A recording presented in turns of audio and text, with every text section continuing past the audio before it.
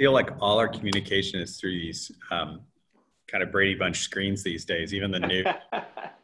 I would agree. True. We've brought everybody into everybody's homes. Good and bad. You guys look good. We haven't aged a week since those photos were taken. COVID free. Actually, I was not. Really? Yeah, I had the flu and pneumonia. Oh. Whoa.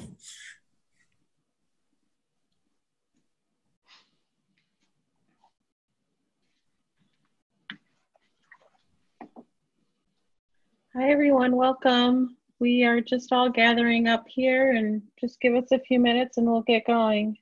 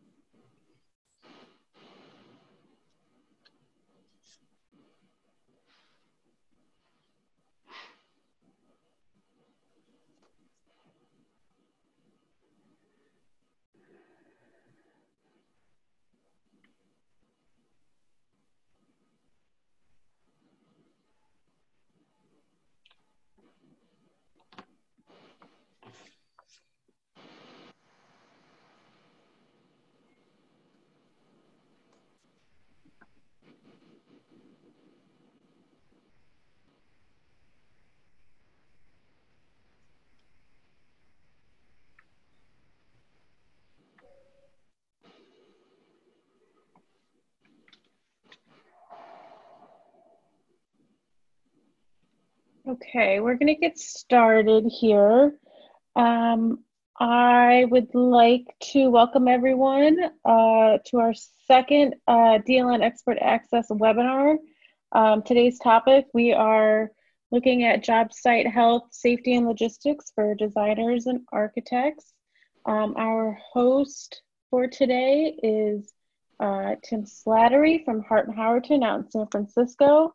And then we also have Greg Marquez from Bullion Andrews in Chicago, Rick Juno from Bully and Andrews in Chicago, and then Jim Hanley from Taconic Builders in New York. So I will hand it off to Tim. Take the lead. Thanks, Megan. Good morning, everyone. Good morning for me. I guess lunchtime for a lot of you guys. Thanks for joining. This is a really interesting topic, I think, for all of us. You know, at the end of the day, the guys on the screen are delivering the vision for a lot of our design efforts, and I think at the part of it is all about the people that are actually doing the work. And I think we would all, given the state of the world these days, feel better about collaboration and communication, and everybody's concerned about health, safety, and welfare for everyone. So today's topic is really about, what specific things are happening on the job site, but also the way I was thinking about just framing this conversation is just thinking about big picture. So maybe starting industry wide, any high level things we think may start to affect the industry, and then we can get down to some detail, certain very specific pragmatic issues, and then maybe kind of round it out at the end with some technology and some future thinking of where the industry may head with certain new technology. So I think just to get everybody acclimated with everybody on the screen, Jim, why don't you start off with just an introduction about Taconic and what you guys do, and then we'll head over to Greg and Rick. Okay, thank you, Tim. And thank you, everybody, for joining this webinar. I hope the topics we discuss are helpful to you as business unfolds in the New York area and the business continues in other parts of the country. I'm talking to you today from Westchester County, which I'm about 45 minutes north of Manhattan.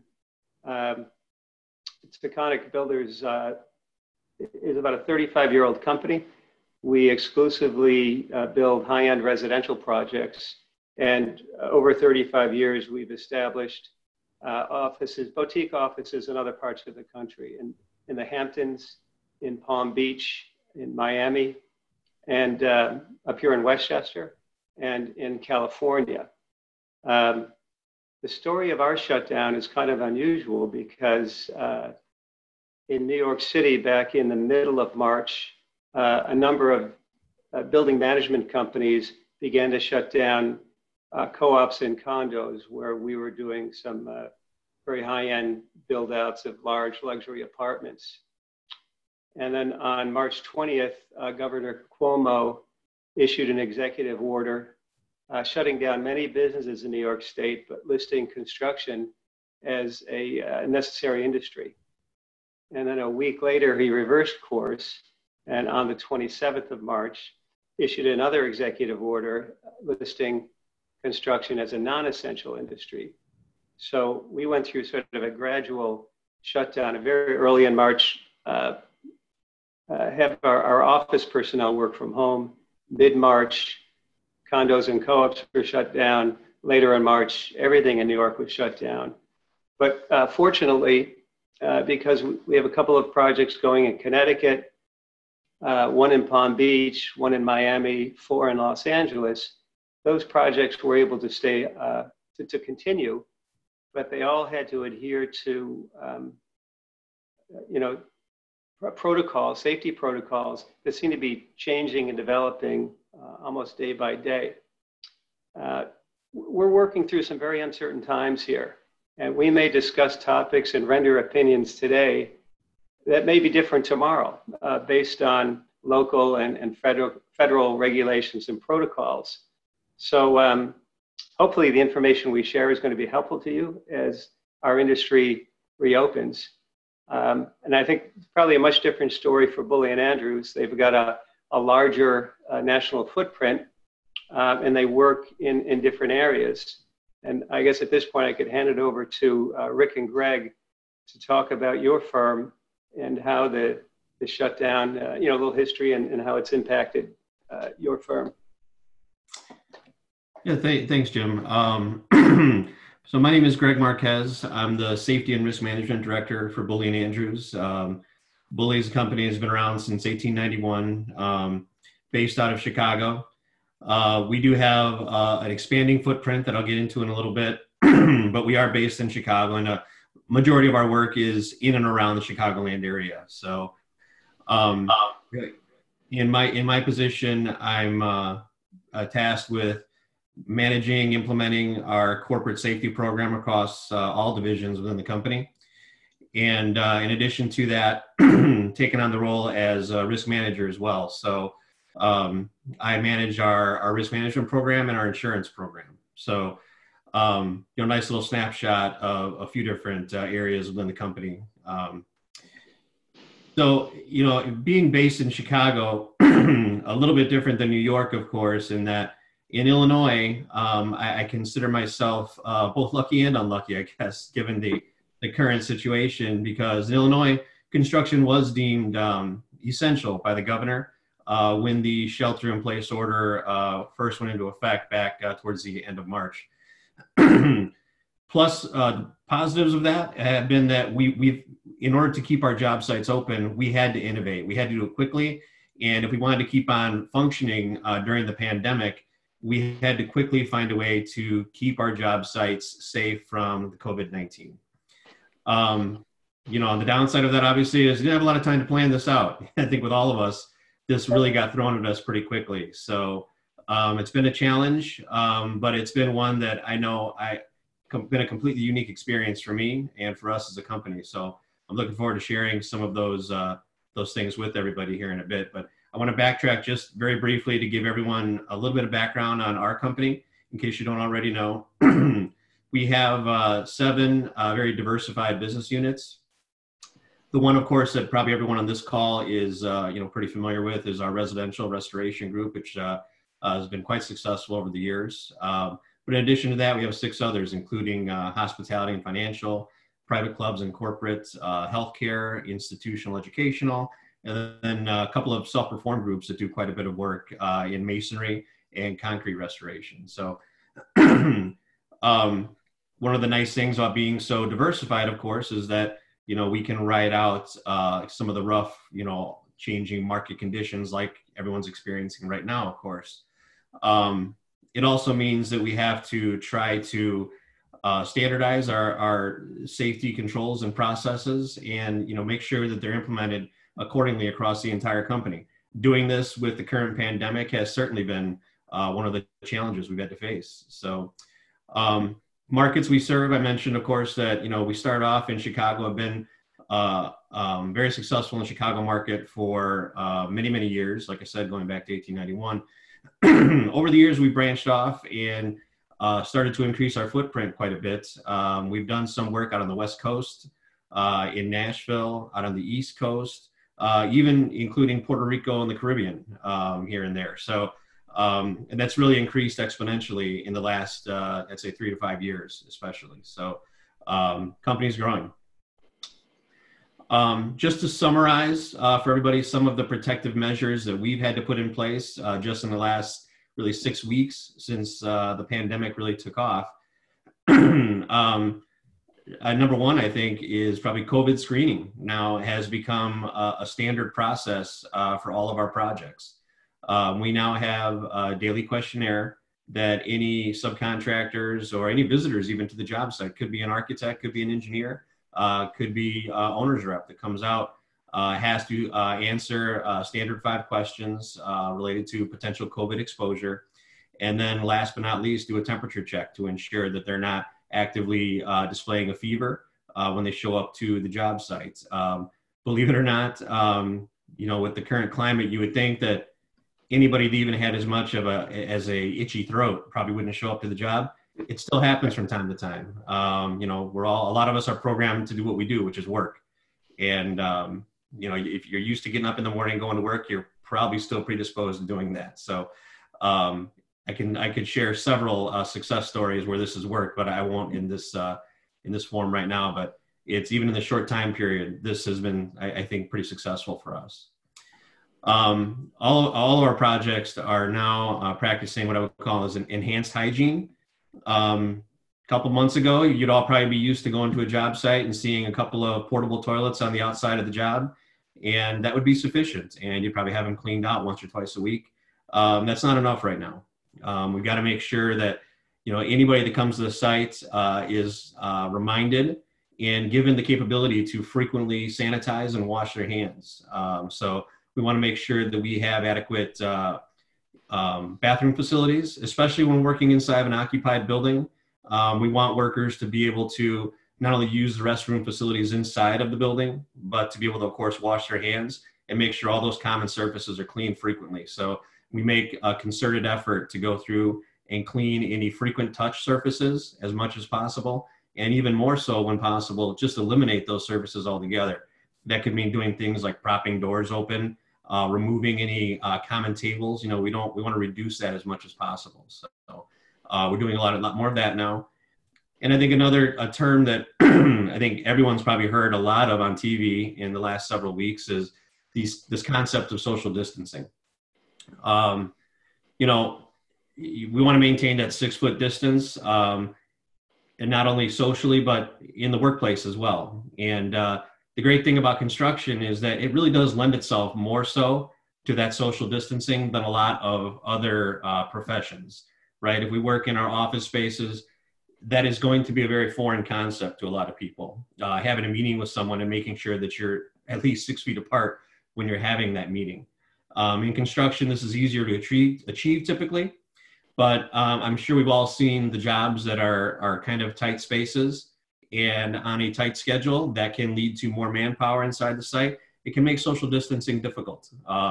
So we want to make sure right now more than ever that we're really planning out these tasks and activities well in advance so that we can properly understand what activities, if any, may not allow for 6 foot social distancing. And if that's the case, have discussions about staggering starts, sequencing things differently, and moving trades around so that we can still maintain that 6 foot distancing. Every now and then, it's simply not going to be possible.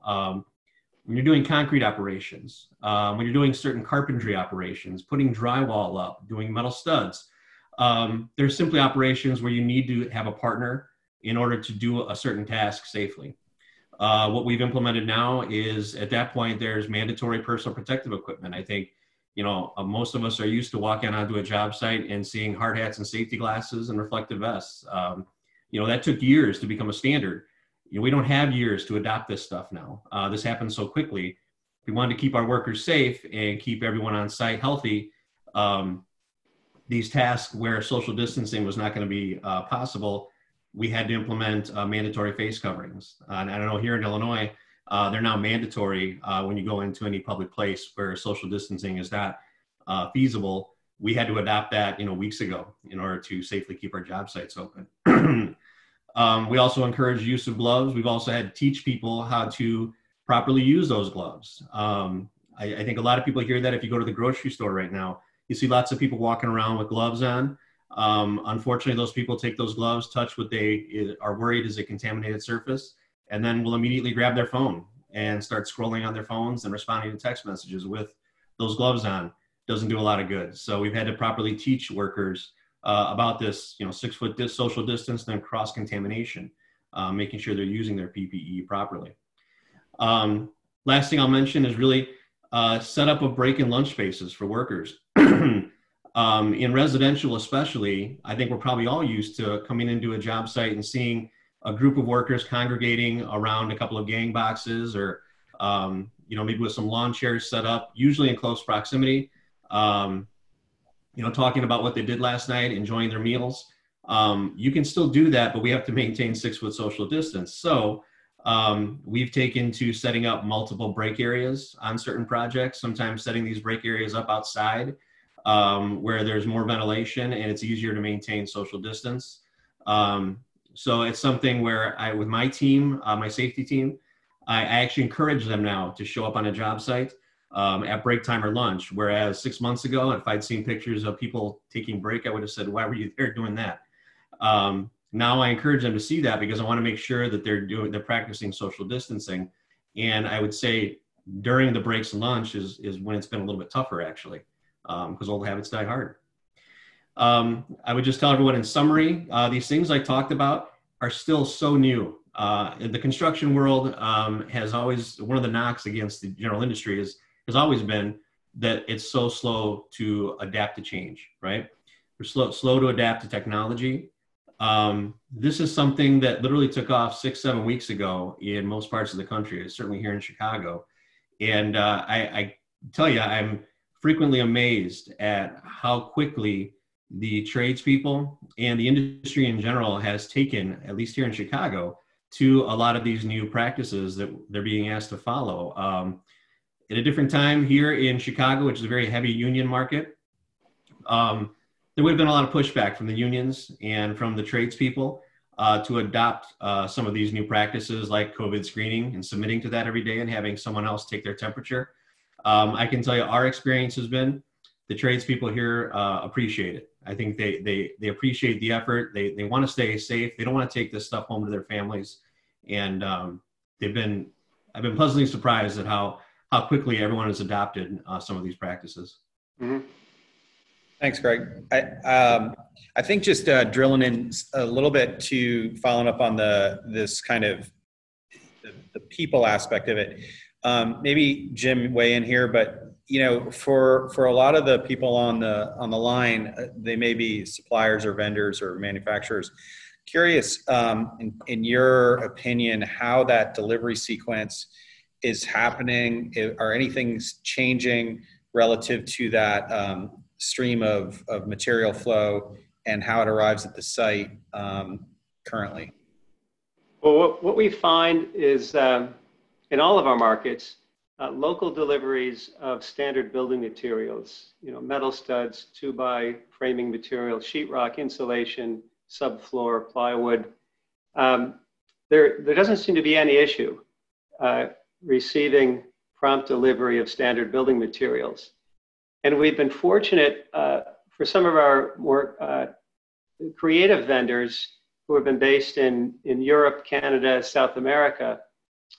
Deliveries have actually arrived on time from those vendors, but many of those orders were placed, late in, 4 or 5 months ago, in the last quarter of 2019 or very early 2020. So custom plumbing fixtures, plaster moldings, metalwork, millwork has arrived on time. We are getting notices from these same vendors that going forward, their deliveries are going to be unpredictable due to unemployment at their shops, slow material deliveries from their providers are making it extremely difficult for them to predict when they're going to, their timeline for their fabrication of their product and the timeline for delivery to the US.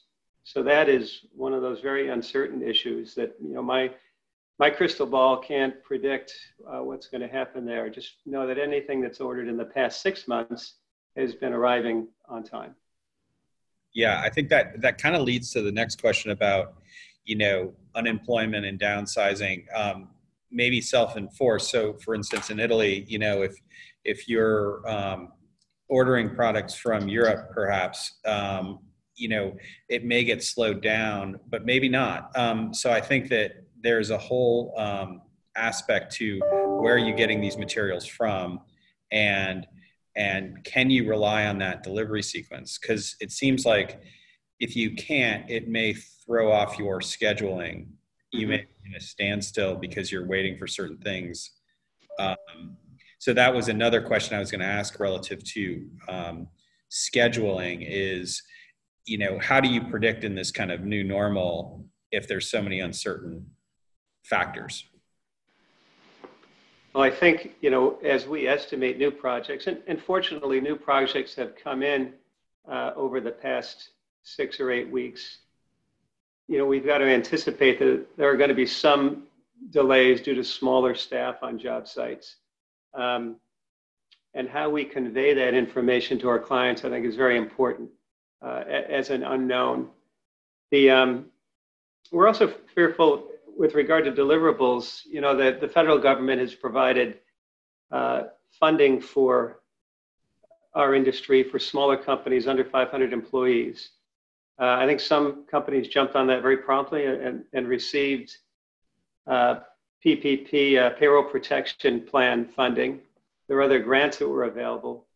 And some companies had very positive cash flow, so they're able to survive with either the cash flow or a combination of this funding. I think some of the smaller vendors who are maybe not so business savvy are going to be hurt financially due to unemployment, due to supply chain slowdown. And I'm very nervous for some of these small vendors.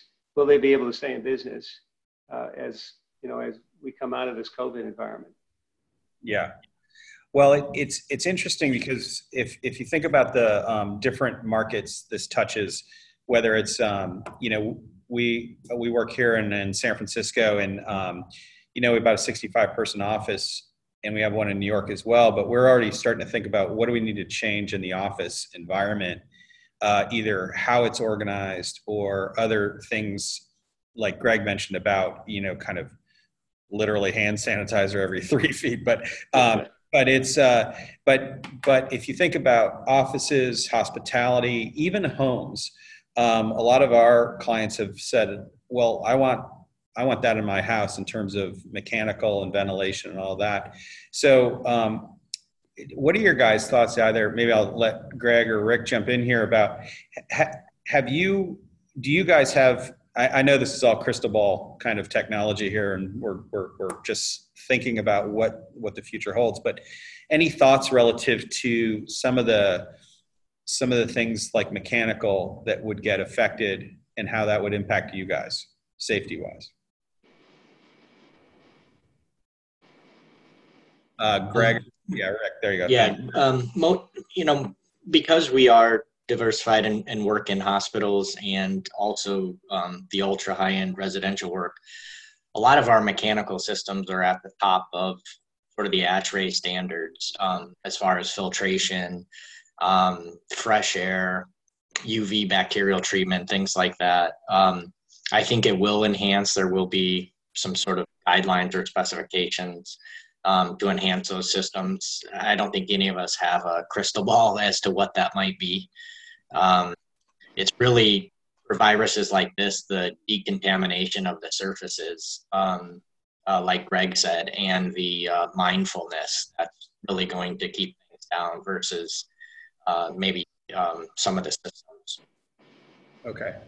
Also, if I could, I've spoken with a couple of our HVAC contractors, and it's not uncommon to have our clients request HEPA filters in their systems, high efficiency particle filters.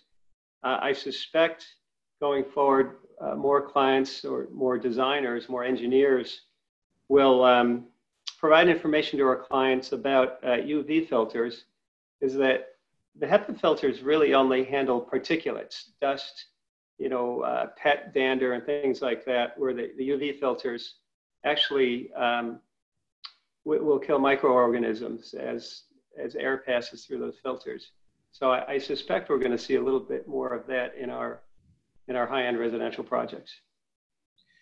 Yeah, and I think it's already the hospitality industry is setting standards, but for instance, the Four Seasons, who's a client of ours, has been going through their guidelines and standards and starting to update them. And I think that the health and wellness kind of trend was definitely growing in kind of line with that sustainability principles, but I think it may overtake some of the priorities in terms of how people think about where they want to spend their money. And before it was a kind of a nice to have, and I think it may start to be a have to have. So just a question, you guys work in many different regions, and different states are doing different things.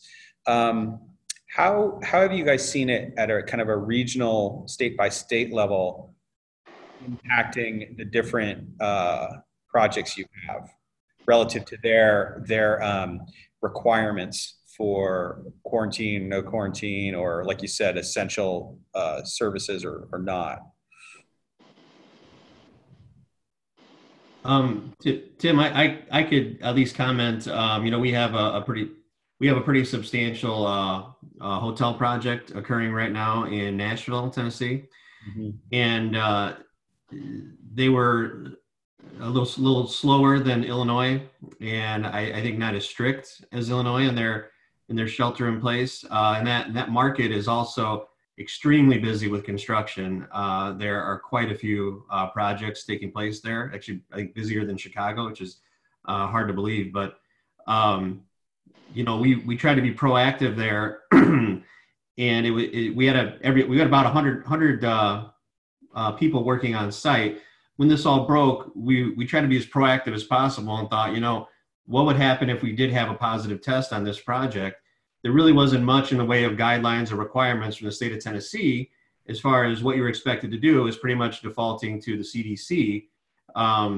So we made sure that we had a plan in place to sanitize and clean the project, and probably more importantly, to identify any compromised spaces, because we're talking about a 7-story hotel space.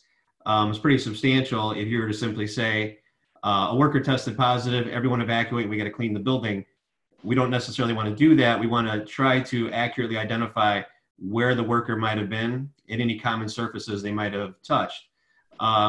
We did that, and lo and behold, several weeks ago, we had that scenario play out with a subcontractor on site. Luckily, I think the pre-planning we did kept that downtime to really, I think 2 days was all it took. And we were able to clean and implement screening and start the job back up, as opposed to if we had kind of been caught more flat-footed, I think you would have seen at least a couple of more days in that downtime planning. So I think that just the lesson out of that was really just, you can't be proactive enough right now. Certain states and certain areas are obviously not as strict as others and probably don't offer you as much guidance. Even within, just to add one little bit to that, even within the same state, even within Illinois, job sites are handled differently by different contractors. And I've received so many calls from our vendors just thanking us as to how we are treating the workers. One even called and said, my guys only want to work on your job sites. They feel safe. They feel protected. And I think it's that mindfulness and pre-planning that Greg is saying, no matter where you are, it can be done successfully, if planned in advance and you have the want to. Yeah. Go ahead. If I could jump in, I'm not going to stray into politics, but the politics that are played out in different regions of the country have some impact on the workforce in that region. Let's say in Connecticut and California, we've found a lot of the tradespeople and our subcontractors are anxious to work, but some of their workforce is very nervous about coming to work because they don't want to take a COVID virus back to their families. We actually got out in front of this and we purchased thousands of masks and gloves, cloth masks and other masks. And we're making those available to our subs because we're insisting that they wear them on our job sites. Some of the subs have come and said, well, we really don't need to wear a mask because it's not a requirement. Well, it is a requirement on our job sites. So, we'll furnish them, or you can buy them in bulk from us because we bought them in bulk. And I find the subs and the workmen in Florida are probably the most lax about it.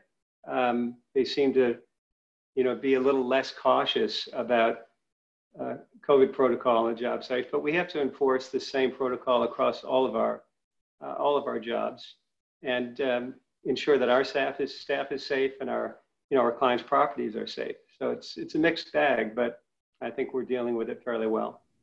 Well, it's a great point because at the end of the day, it all comes down to the people. And obviously no one wants to take stuff back to their families. And so if you feel like your job site is organized and healthy and everybody's thinking through these protocols, you're going to feel more comfortable working there. And we're doing projects in Florida as well. And I'd agree with you that there's a little bit of, maybe a little less of rigor or whatever. But I think that that'll change over time as everybody else is kind of doing it as a normal course of action.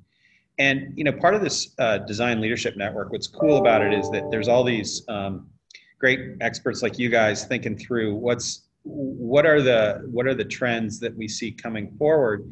And maybe Rick, I'll kind of tap you here, but we were talking earlier about technology maybe, and just what I think this virus caught everybody a little off guard, and being kind of unprepared for it.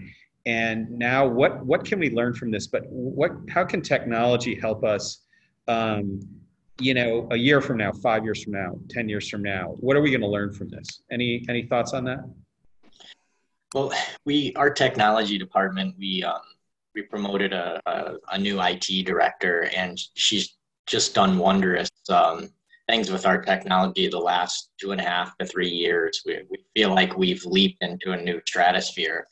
And so we were well on our way to advancing the technology for our firm, which we felt like we were behind on in general. So this pandemic actually fell at a point where we had an incredible amount of tools in place. And, one of them is Matterport, which is subscription-based. And we have several very expensive 3D cameras, but you can buy them for as little as $400. And one of our jobs, a client is concerned of going on the job site, but some of it needs their input. Same with a couple of the designers.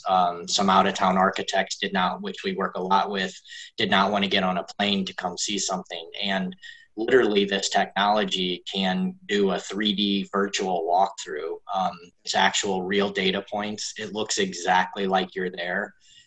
You don't want to approve a paint chip sample or a paint color off of it, but it will give you the mock-up proportions as well as the finishes, the grain, etc.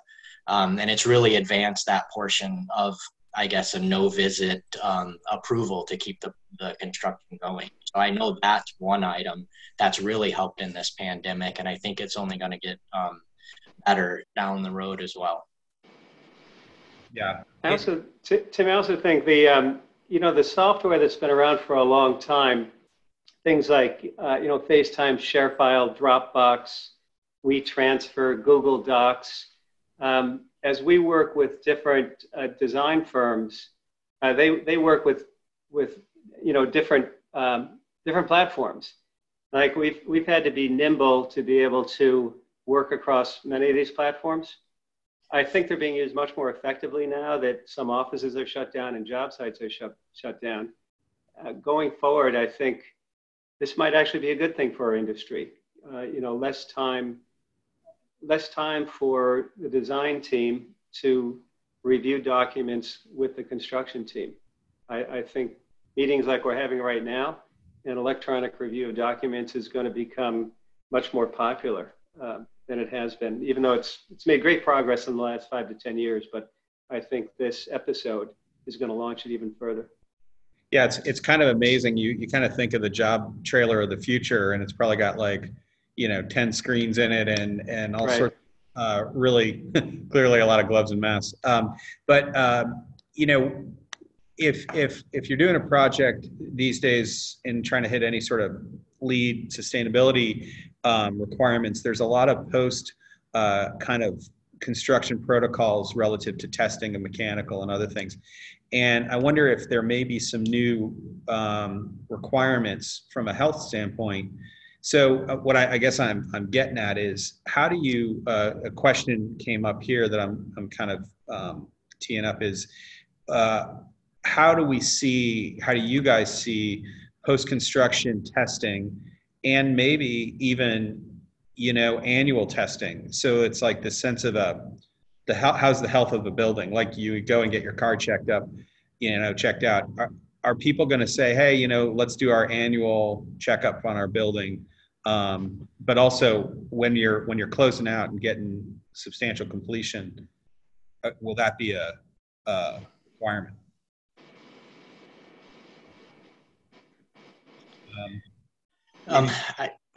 I don't know, Tim.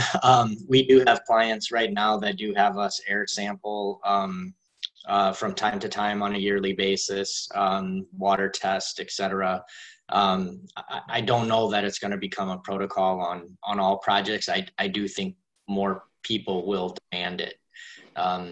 I know Jim has a maintenance group as well that takes care of his clients after the fact. And we have one where we go in and take care of our clients' space to make sure it's functioning the most optimum it can. I think the concern with the high-end residential is if you have some sort of cleaning agent or something like that that works maybe in a hospitality space or financial space or private club, it could ruin some of the finishes. I don't know if there's a product that is safe 100% for, artistry wall covering or, the very nicest fabric or things like that. I think it's going to be a sort of learn as we go as to what we can offer our clients. Actually, I was wondering, Greg, I know your company works in medical facilities. Do you think any of the typical inspections that occur in medical facilities may drift into the residential market? What type of inspections were you thinking about? I mean, after medical facilities are when you close out a medical facility, or periodically they have to be inspected for air quality and things like that. I'm sure they set a much higher standard than a residential project. I'm just wondering, would you anticipate any of those medical standards being sort of pushed onto the residential market? I don't say my crystal ball isn't that good, I would say, but I could definitely see that being a request from a client. I think you guys were touching on that earlier about, where's the HVAC equipment going to go with this? What are the new standards going to be out there? I could certainly see, that being a potentially client-driven thing. I don't know that, they're going to go so that I guess regulatory agencies are going to go as far as saying, here in Illinois, you'd have to go through Illinois Department of Public Health and they have to do a full inspection in a space like in a healthcare facility. I don't know that it would get to that level, but if I'm a client right now and I can certainly pay for it, maybe I do want that level of inspection for air quality and air movement inside of my house, before I move in. It's interesting. Like, I think everything's based on, everybody operates their life from their phone these days. And, there's a lot of, lighting systems and other protocols that you can answer your doorbell from your phone or open your garage door or whatever.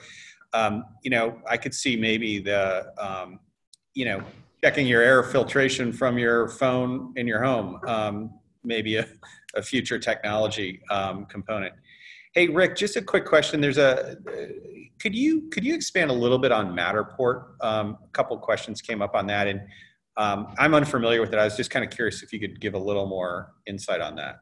Yeah, I put myself on mute because I was trying to type the answers to those questions. I don't know an incredible amount about it. We just started implementing it on the residential side. Basically what it is I think it's subscription based, it's cloud based. You can choose, it depends on how many projects you have, users, etc. But it's a software and you can go online. That takes input from a 3D camera. So you literally go to your job site and scan your project.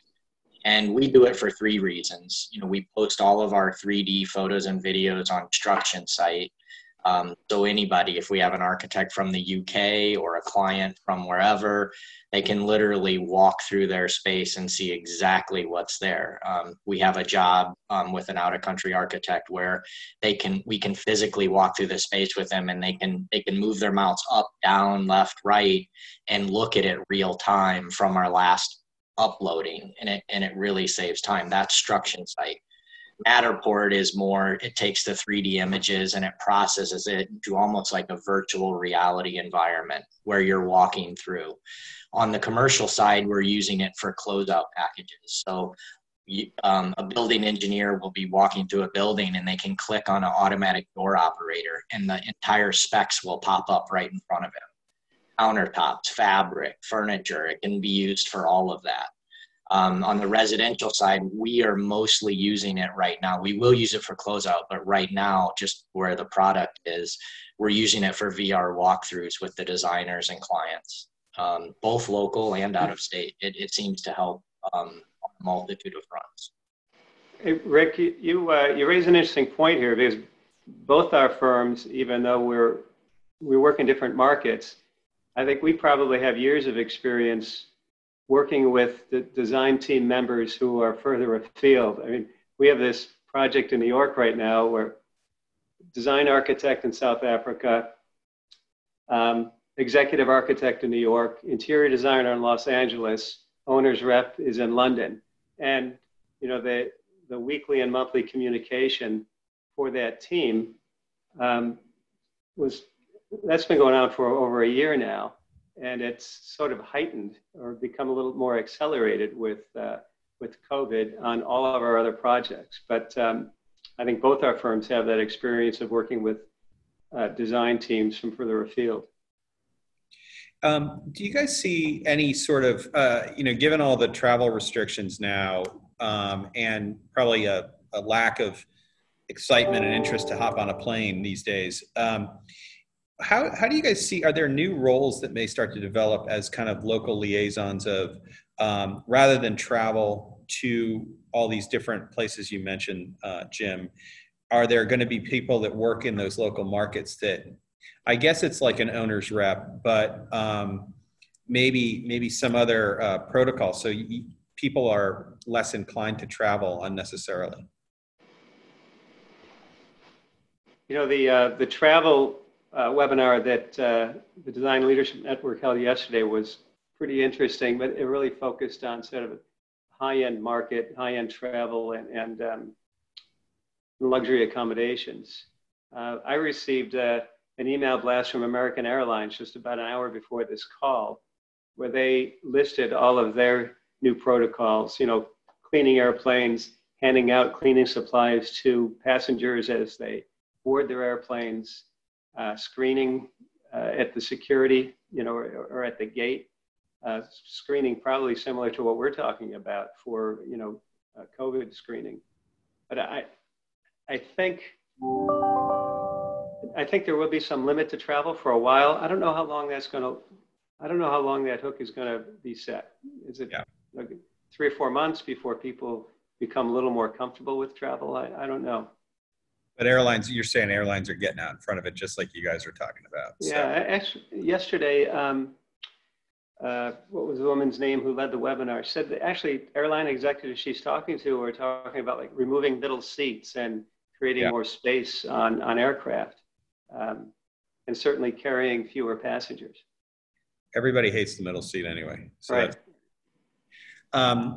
Hey, Greg, just circling back to you, kind of just drilling into any more, I know you mentioned a lot of other specific items you guys are doing, but is there any other notes you'd like to point out about more detailed protection or other points that you would like to make relative to that? Well, one other thing I wanted to mention, I know you guys had touched on a couple of different aspects of technology. And I know in our world, wearable technology has been something that has been a real buzzword the last few years. And I think this is only going to drive that even further. And even if, like I said, this is so new, I'm already getting emails and requests for time from these wearable technology providers, indicating that technology can help maintain your social distancing, and that, you know, we talked about how important it would be if you have someone test positive to be able to go back and trace and see who that person interacted with on your job site very quickly and be able to identify if there were any close contact people. And that's going to be the driver of being able to identify what the risk level is to the various workers on site, so that you don't have to just pull the plug on the entire job for days or weeks potentially. So, you know, that wearable technology is already set up where if you spend, say, too much time in close contact with somebody else, it'll buzz you and say, hey, you're social distancing, too close, high risk. It reminds you to get away and kind of maintain your distance. So, I'm really anxious to see where that goes, because to me, that's going to be key to continuing on moving forward and be able to keep our projects operational and safe, is really to help identify who those close contact people are. Right now, you have to go back on paper essentially and really ask your project team to try to track your subcontractors on site and identify what areas they were working in, and be able to make a determination off of that. If you could do it with wearable technology and simply pull up a graph, that cuts a lot of time and hopefully puts a lot of other workers on site at ease, if you can point to that. Yeah, I think that's a really interesting point. You can kind of use that to help figure out whether you're 6 feet apart or not with other people. We got about 10 minutes left, and Rick or Jim, I just want to kind of give you guys an opportunity to, wrap up with any other specific points you'd like to make. Just kind of curious. Sure. One of the things we didn't touch on is, something that may impact architects and designers who are listening in. We found that building departments are much slower than they had been. It's hard to believe, by the way. Right. Architectural reviews, and it's different in every region. Architectural reviews in many municipalities are not happening, which holds up the permitting process. The staff of building departments tends to be a little older, so many of them are staying away from work. Inspections, job site inspections, are a little more difficult than they used to be. And, even things like homeowners associations and co-op board meetings, all the things that are part of the permitting process seem to be happening much more slowly these days. And I think that's going to impact the startup of jobs as we come out of this COVID situation. I also, just sort of on a positive note, Tim, I think I sent this to you yesterday. There is a fabulous new program on Apple TV called Home, and it features really unique, sustainable homes that have been designed all around the world. Many of us have some time on our hands right now, so I'm not a shameless shill for Apple TV, but it's a really great program, and I think just about anybody in the construction or the design community would find it interesting. That's amazing. Yeah, I want to check that out. Hey, Rick, just any other kind of just big picture points you'd like to make? I know you're seeing a lot of stuff out there in lots of different states. Any final thoughts that you may have? One of the things that I think can never go away is the collaboration that we all love and experience. Make these, especially residential projects, one of a kind. We all care about the details, and that will never go away. I think the communication has to remain to try to figure out how we keep that collaboration going. I love working with somebody to problem solve, and it's a little harder if you don't have the interface, if you're not standing right there together looking at things. I also think it's harder to do when people don't stay on the same page or communicate on a weekly basis. Every Friday, we try to send out emails, good, bad, and ugly, as to what's happening, so we can continue to operate as a team and solve those problems. So I think just big picture general is, us as contractors are going to work very, very hard to keep that feel on the job of a team, that there is the high level of collaboration, and we do care about the details. Give us time, and I'm sure we'll get it right, even if we're not all in the same room. Yeah, a question just under the wire came through about any virtual inspections. Have you guys seen that at all? Any departments taken on technology as a way to review sites? Have you seen that? Well, it's what I've seen is pretty low tech. Just some inspectors ask just to send photos or videos of work rather than coming onto the job site, and that that capability has been around for 20 years. But I think because of their fear to expose themselves to a construction crew, they're doing more inspections via photo and video. Yeah, well, I think it all relates back to just kind of a, who's kind of, I guess, in charge or going to be responsible for those things, and if no one is physically inspecting it. But I got to believe there's going to be some opportunities to use technology to make sure the appropriate parties have reviewed the materials. Jim is, exactly right. The technology exists. There's a municipality here that was just so overloaded with construction inspections. They farmed out to a third party. Yeah. So they weren't physically doing the inspections, but a third party came in with the iPad and they had their program of what they had to take pictures of. So it does exist, but it is not sophisticated. And right. I don't know as contractors if we want to take on that liability unless they give us the program. If they give us the program, we'll exceed at what they want, but I don't think we'd want to determine what they want photos of. Well, having never heard of Zoom up until about 6 weeks ago, I've been amazingly impressed with everybody's ability to just pivot and do what we're doing now. And if nothing else, like a global pandemic couldn't make building departments work a little faster, I don't know what will. But I mean, it seems like everybody needs to embrace a certain amount of this technology. And I guess I just like to make a point about, I think this condition around the world has brought us all a little bit closer together from a humanity standpoint, and everybody's going through the same thing worldwide. And I guess I just would like, any other thoughts from your people, like your teams?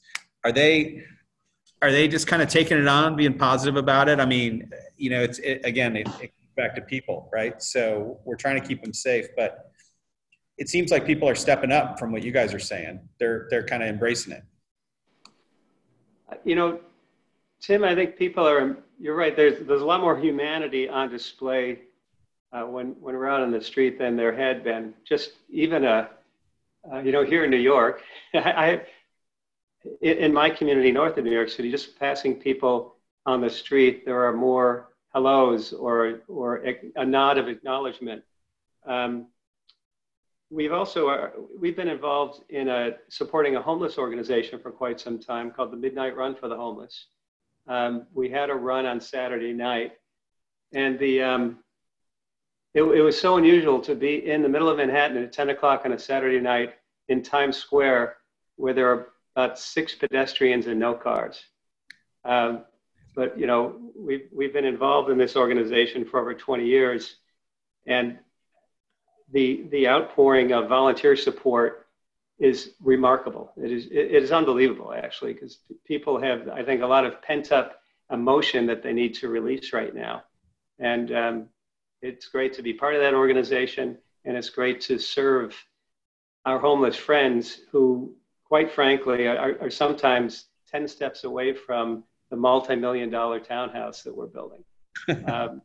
So it's, I think there's going to be more outpouring of humanity services as we come out of this COVID pandemic. Thank you. Well, it looks like we're almost wrapped on time, and Megan did want me to mention there is another DLN webinar tomorrow with the famed Michael Boudreau at 12:30 Eastern, and there's all the information's on the website. And I don't know, Megan, if you want to chime in, there is for those out there that need credits, there is AIA and ASID credit opportunities. Megan, I don't know if you want to chime in here, but where that is found, is that clear on the DLN website on how to get that information? Sure. So the AIA, the way the credits work, AIA, we submit on your behalf. So anyone who has participated in these webinars and is listed on the AIA website. We upload the credits and they're all submitted. The ASID is a little different. We will be providing a letter of sorts saying you participated in X number of webinars. This allows you for X number of credits, and then you submit to ASID on your own. So once we get through our first batch of credits, our first batch of webinars, which is going to be about 10, we'll submit those on everyone's behalf after the first round. And then we'll keep going and we'll see how this goes, really. Great. Well, I'll just close out with, what I love about DLN is all of you guys on the screen and all the people I get to meet. And, while the screen is no replacement for meeting everyone in person, I think we're going to have a great time when we all are allowed to get together again. And really appreciate your guys' time and your thoughts today. And it's an important topic. So thanks. Thank you, Tim. Thank you. Thank you, Tim. I'm going to close it out. Thanks, everyone. All Have right. a great day. Have a good Bye. day. Bye-bye. Thanks. Bye.